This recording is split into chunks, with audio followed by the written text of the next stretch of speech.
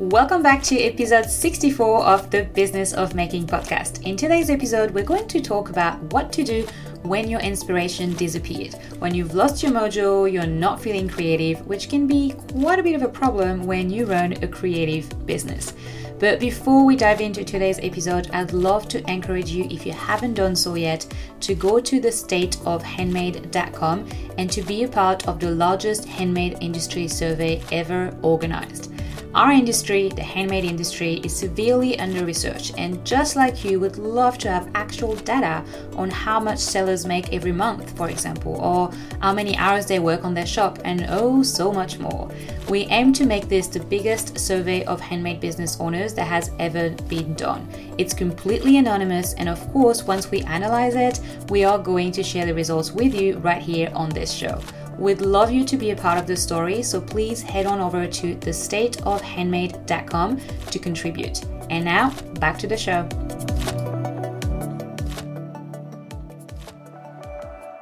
Do you want to make it as a maker? This is the Business of Making podcast with your hosts Michaela Danvers, Deb Engelmeyer, and Jess Van Den. We know from experience that growing a handmade business is bloody hard work. We're here to make it a little bit easier for you by dishing out reality-based, no BS, tried and tested advice on how to make your business work. Tune in every week for an honest conversation on what it really takes to make a creative business a success.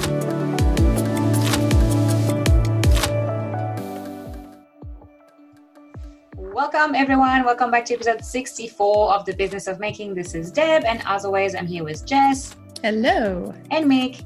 Hello. And today we're going to talk about what to do when your inspiration disappears or your creativity is gone and you're like, it's never coming back. And I need it to because that's how I make a living. So that's a problem. But before we dive in, I wanted to give a shout out to Gary. Gary is one of our patron. I keep on messing those two words up. So he's a patron from patreon.com. And he used to be a gold patron, but he just upgraded to platinum. So thank you, Gary. Everyone should be more like Gary. Thanks, Gary. Be like Gary. Be a Gary, everyone.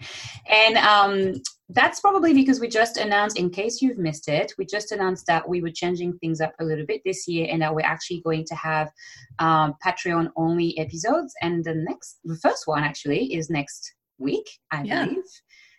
So we're really excited about that. We're actually going to record it next. And we prepped for it. Like, we are ready. So it's amazing, this novel idea of prepping. Yeah, I know. Like, we have an outline, like things like so organized. Like, it's great. So we're really excited about it. And Gary, thank you so much. Gary, you can find him at hugowoodshop.com. And I really recommend going and checking out his website, and especially the About Me page where you can learn more about him. He's an accountant that who uses woodwork as a way to escape computers. I just love this. Yeah, I love that. It's so good. I love that so much. I need something to escape my computer too. Gary, I definitely should be more like Gary. And he also has a ragdoll cat that I really recommend you go and check out. More importantly, check out. More importantly, beautiful wooden toys, wooden balls, and really just everything is really beautiful. So, hugowoodshop.com, and it's also on our website at thebusinessofmaking.com/supporters. Yay, Gary! Thank you. And thank you to all of our platinum patrons. We're really excited to bring this new patron-only episode because they're going to be, we're planning on them being like really in-depth and useful episodes for you. Yeah, not that our normal ones aren't useful, but especially special.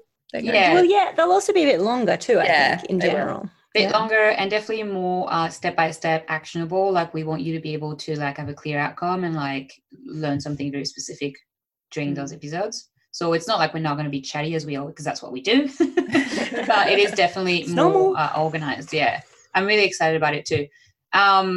So today, lack of inspiration. I want to pass the mic, like it's a thing that we do. We're totally not in person, but to Jess, because I feel like you would have run into this issue where you're like, okay, I don't have anything in me to create a new product right now. So how do you usually deal with that? Yeah, it's an awful feeling, especially the first time it happens, because you freak out and think that that's it, you're done. I've been doing this for my jewelry for 12 years now. And what I have learned is that is a normal part of the process, at least for me. And I think for a lot of people, this kind of creative cycle where you feel really inspired for a while and you have all these ideas, and then suddenly it disappears and you're like, oh my God, that's it, I'm done. And then it comes back and you're like, oh, excited. So I think the first thing to do is don't panic. Like, Hitchhiker's Guide to the Galaxy cover, don't panic when this happens to you, if and when this happens to you, because it's a very normal part of the creative process. I mean, think about what's a really good example of this in culture that people talk about all the time that happens to creatives. I think Deb mentioned it earlier, writer's block. Did I? Oh yeah, writer's block. I did mention that offline, and then now my brain just froze. I'm not stupid. I'm just panicking. Yeah, I was just like, I don't know. Is she asking the question like rhetoric? Like, is she going to answer it, or do we? Yeah, that's true. Yeah, writer's block. I have that all the time. Or like, the starving, struggling artist who can't find their inspiration. Like, it's a pretty common trope, and it's a trope for a reason, because it happens to everybody. And there's a couple of ways to deal with it, and we're going to talk about what those couple of ways are. But yeah, I just want to say, don't freak out when it does happen to you. The good thing about running a business, like a creative business, like a handmade business, is that even if you're having a bit of a block of creativity, or you feel like you've lost your inspiration, there's always other things you can work on. You can divert your attention to and focus on and improve. So that's one strategy, is to actually, okay, just accept it, let it be, and try a different job for a while. Actually, like, focus on a different part of your business. And I think it's really important because a lot of people are probably thinking, oh, I've lost my inspiration / creativity about my actual craft. But the point is, business is creative as well. So you might be able to tap into a different type of creativity if you're working on different aspects of your business. Like, why don't you focus on prettying up your Instagram for a while? Or why don't you focus on brainstorming new ways to find customers? Like, those are all actually creative things. They're just a different type of creativity. Yeah, I actually love doing that. And like, it's something that I've started doing more this year. Well, last year, because it's just a new year now, isn't it? Like, in the last 12 months. And it's really when something isn't flowing. And usually for me, it's content. So I'm planning a video, or we're thinking about podcasts and that type of stuff. And we do so much of it that sometimes your brain is like, I don't know how to talk about this anymore. Like, I can't remember my own thoughts, like, on this topic. And instead of fighting it and making yourself crazy, forcing and, resisting this, I actually sort of give up, as you said, and go, okay, I'm just going to decide not to do this today as I plan to. What was I going to do tomorrow? Let's do that now. And that way that creates more room tomorrow to try again. And, in between, I'll go outside of the house and I'll walk, and I'll make sure that the next day I feel a bit more refreshed. But when you're forcing too much, it's just, you're going to hit a wall. And the flip side of that is be a professional. So, if creating new designs is integral to your particular business model. So if you, for example, kind of work on the fashion business model where you release a new collection on a regular basis, then the pressure is there, obviously, to always be coming up with a new design or a lot of designs. So one question I would ask you is, have you made space in your life and in your schedule to actually come up with those designs, or is it getting left to the wayside? This is what happened to me a lot. It would kind of get squeezed into the times between all the other busy work that I was doing, rather than actually making dedicated space to be creative. Because I think a really bad misconception about creative work is that you have to wait for inspiration, which I think is nonsense. You don't wait for inspiration to hit like some magical muse out of the sky. Like, make the space and then sit down and kind of do the work. Like, I'll give you a couple of examples. One, like Deb was just talking about content. So this last December, I had a break from content creation. I think you did too, Deb. Yeah. And I actually literally made space in my calendar, like multiple days. And I'm like, all I'm going to do on these days, literally, except for, answer urgent emails, literally all I'm going to do is sit down and plan out my content calendar for the whole of 2020, which at the time seemed completely daunting, because I was like, I feel like I've run out of ideas. I don't know what to talk about anymore. But then when I sat down and I started with a brainstorm, just free association, sort of, okay, what are all the things I can talk about?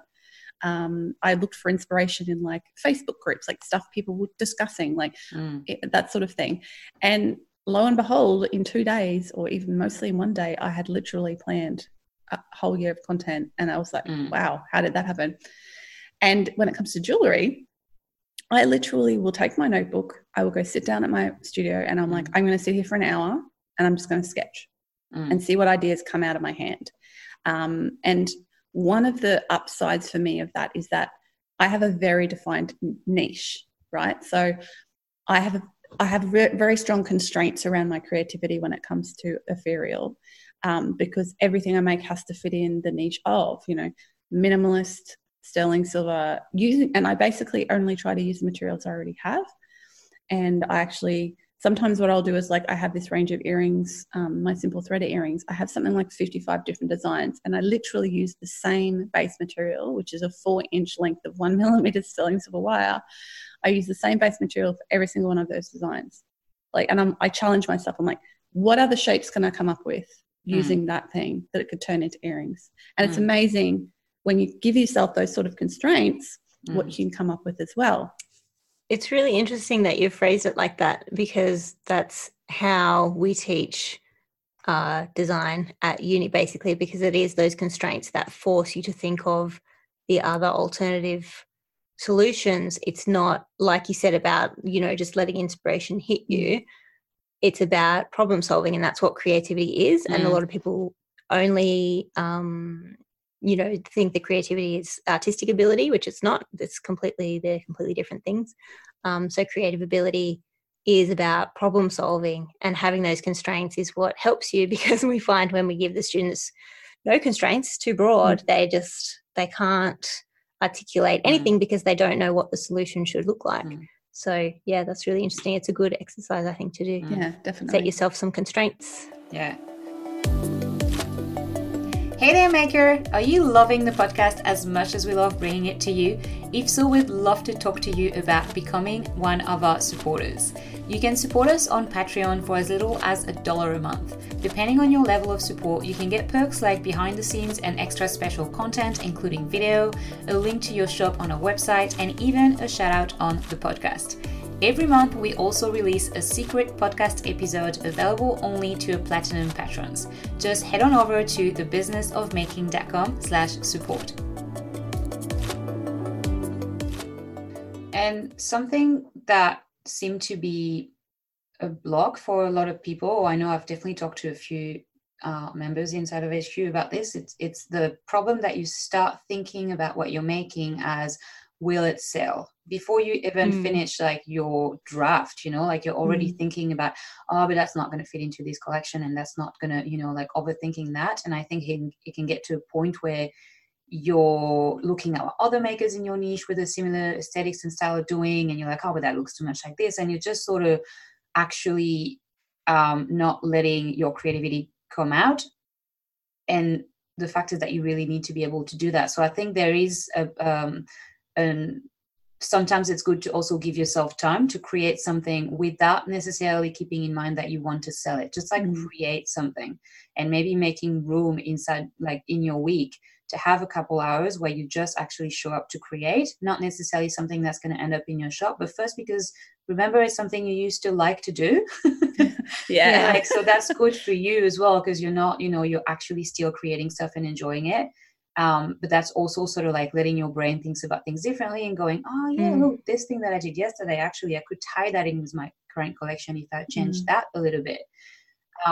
And so I think that time, that room for that time and that playfulness a bit as well, rather than just going like, well, I have an hour and a half on Friday to come up with 3 products, and that's about that. And you're like, wow, that's crazy.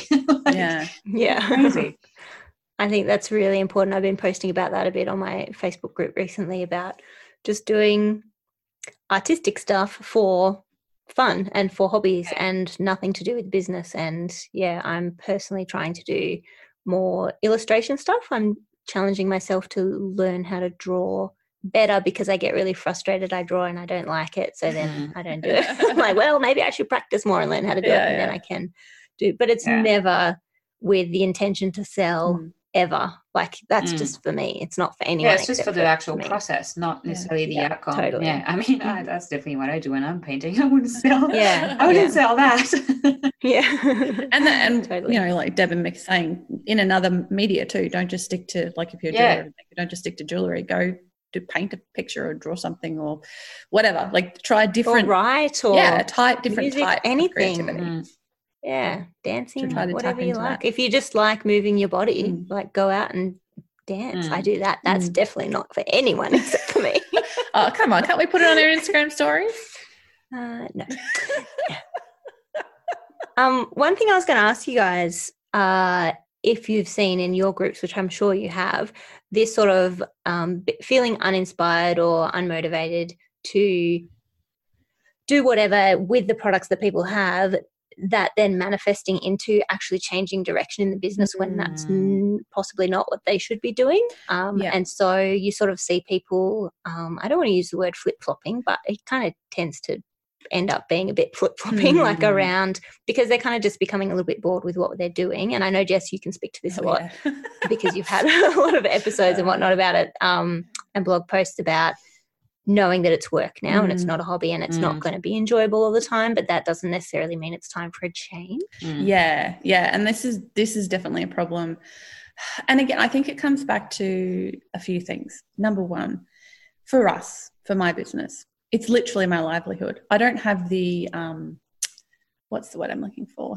Luxury of just throwing in the stuff that I don't want to do anymore and, you know, moving on to something else, because it sells and it makes us money and we need to eat. So, you know, there is that aspect of things. It's like, well, this particular ring I've made 11 billion times. It's not exactly exciting to make it the 11 billionth in one time, but it's important and it's, you know, what keeps our business going and it's our livelihood. So yeah, it definitely changes your relationship with them. And I'm not going to retire a design that makes me money just because I'm a little bit over making it. What helps me with that, and I'm sure I've talked about this before, is flipping my mindset. So instead of just going, oh my God, I have to make this design again, I'm like, who am I making it for? I'm actually like, think about, one, gratitude. Someone has actually chosen to pay me money to make this thing for them. Two, it's really important to them. What's their story? Who is the person I'm making it for? I'm making this for a real human being. It's not just some random thing I'm making. Like, this will be, especially for like a wedding ring or something, this will be on someone's finger possibly for the rest of their lives. Like, this is important. But even if it's a pair of earrings, it's like, you know, someone's chosen to invest in me and make, and that usually flips my mindset, and I'm like, oh, that's awesome, and makes me happy and again about it. But yes, back to your point, Mick, sometimes people then just kind of throw in the towel of what they're doing and go in a completely new direction, which, you know, sometimes might work, but a lot of the times it's just that trying to chase the excitement again. And if you're running a business, like, imagine if Apple just went, yeah, we're over making the iPhone now, we're just going to do something else. Like, we've done this, you know, we don't need to keep doing it. Let's just, I don't know, work on spaceships instead. Like, why? What are you doing? You crazy people. Like, this is your niche. This is what you've built a business in. Maybe, you know, start a second business. Not that I'm recommending that necessarily is a good idea, but if you want to do something completely different, do it as a hobby first on the side and just see what happens. But yeah, don't make that mistake of changing your designs / niche / branding like on a regular basis. Like, I see people do this like every 6 months or every year. They're like bored of or something. They feel like that's the thing that's not making them successful, if you know what I mean. Like, yes, that's the problem. Yes, I'm seeing, I'm seeing this rebranding a little bit, and I'm like, oh. Like, people worrying about their name and changing their name. I see this sometimes, people changing their name on a regular basis, and so I'm like, stop it. Just go with what, like, unless it's terrible what you have now, go with what you've got now, build on that. Stop getting distracted by this stuff. This is not the real work of business. You're distracting yourself from the real work of business. You need to just settle with it for a while, move on and focus on some other stuff, and then come back. Not to say you can't change it in the future, or overhaul or upgrade. Goodness knows we've all done that, and it probably is necessary every so often. But yeah, don't make it the excuse that, oh, my business isn't succeeding because my name's not quite right. That's not true. Yeah, totally. I think that became really clear to me just in like viewing what students and other people in the industry are doing, but also listening to a podcast by Amy Porterfield, who had terrible branding for many years, and her website was like pretty bad. And she was like, that's because I focused on my product and my customer, product, customer. And she built up a following of, however many it was, and millions of dollars and blah, blah, blah. And then rebranded, and nobody cared because they were already part of the whole thing of it. So same with Marie Folio. Like until like 2 years ago, a website looked like a WordPress template that you could buy, I guess, for free somewhere. Like she didn't care about that because it's not what matters. Yeah, because you just have to do it. Like you just bloody well do it, get it done. Done's better than perfect, and then you can redo it later. So that was a tangent, but I think it was a valuable tangent. No, it was good. The other happened as well, which is kind of what I was saying before, but taking it to the next level. I had that recently with someone who started a shop, decided on a brand and a vision and kind of like an aesthetic she was going to follow. It was jewelry, and realized after a few months of running it that she was already not enjoying what she was making, because she actually just trying to fit into what was trendy, what the most sellers out there seem to be doing. And she had the skills to do something really, like to do the same thing, really. She was like, I know how to use this, what was polymer clay to do this. So I'm just going to go with that style. But eventually she was like, I'm already like I'm barely making sales, and I'm already not happy with that. Like, this is not me. And I'm feeling like constricted in this thing. And it's just like, and that's when we talked about how about you stop and you just play, you become playful again, and you find yourself as a designer and figure out what works for you. Then you can always incorporate trends a little bit just by way of colors and stuff. But you don't have to sort of try to fit in so much into a market that you hate what you're making. Because that's effectively not like, sustainable for 15 years. Like, you're just, why are you doing it? You might as well just get a job you hate and do your hobby on the side. Yeah. And I think that's that kind of brought up my thinking of my first few years. In the first few years of Ethereal, I didn't really have any idea what I was doing. Like, in other words, I didn't really know what my brand and niche were. Like, they were developing still. And that's if that's you, that's okay. Like, you don't have to know what your brand is. You don't have to know exactly what your business is about. You don't have to know what your micro niche is. You have to keep trying, and you have to keep doing things. Yeah. It's like a work in progress. Like, you can't ignore it. No. You can't just say, oh, my brand doesn't matter. I hope that our last little tangent didn't like come across as that, like your brand doesn't matter, because it definitely does, but other things come first, and it's always a work in progress. It took me like 4 years to get to where I was like, my brand was actually consistent and my products were consistent, and that was because I put stuff out to the marketplace and I saw what sold, and I kept making more of the sort of stuff that sold. And that my business just gently sort of veered in that direction, and I started dropping and letting go of the other sort of tangents that I'd gone on. But if I hadn't thrown all that stuff against the wall, I wouldn't know what sticks, so don't be afraid to do that. They were all like, don't get me wrong, all the stuff I was making was still kind of, using sterling silver, but I like made one collection with wooden beads included and another collection with like raw gemstones included. So the core, sterling silver jewelry aspect was always there, but I kind of tried different things to see what worked. And then at the end of the day, came back to sort of the simple stuff. I think partially my brain was like, that's too simple. You can't just have like plain sterling silver jewelry without all these fancy things. But guess what? You can. And some people want that, and that's about serving the customers that like what you make. So yeah. All right. Do we have any other beautiful ideas to share? I was just going to revisit something that I think I've touched on previously in terms of like getting out of the funk. And it's about doing creative warm-ups, which is basically doing whatever takes your fancy to get into what you should be doing before doing it. So like, if you need to be creating new product, maybe watch a couple of YouTube videos of really great product design or something, or listen to a podcast on whatever's related. But at the same time, you need to work out what works for you in terms of that, because you could, like, if you go down the path of just looking at all these awesome people doing stuff that is in direct competition with you, then that might actually put a dampener on things and make you feel lower than you are. So try and find out what you can look at, listen to, or do as a warm-up before you have to sit down and do the thing. Yeah, that's a really great point. And it actually made me think about another thing, which is switch your brain on. So like what works for you? Exercise works for me. I go exercise. If you drink coffee, maybe have a coffee or two.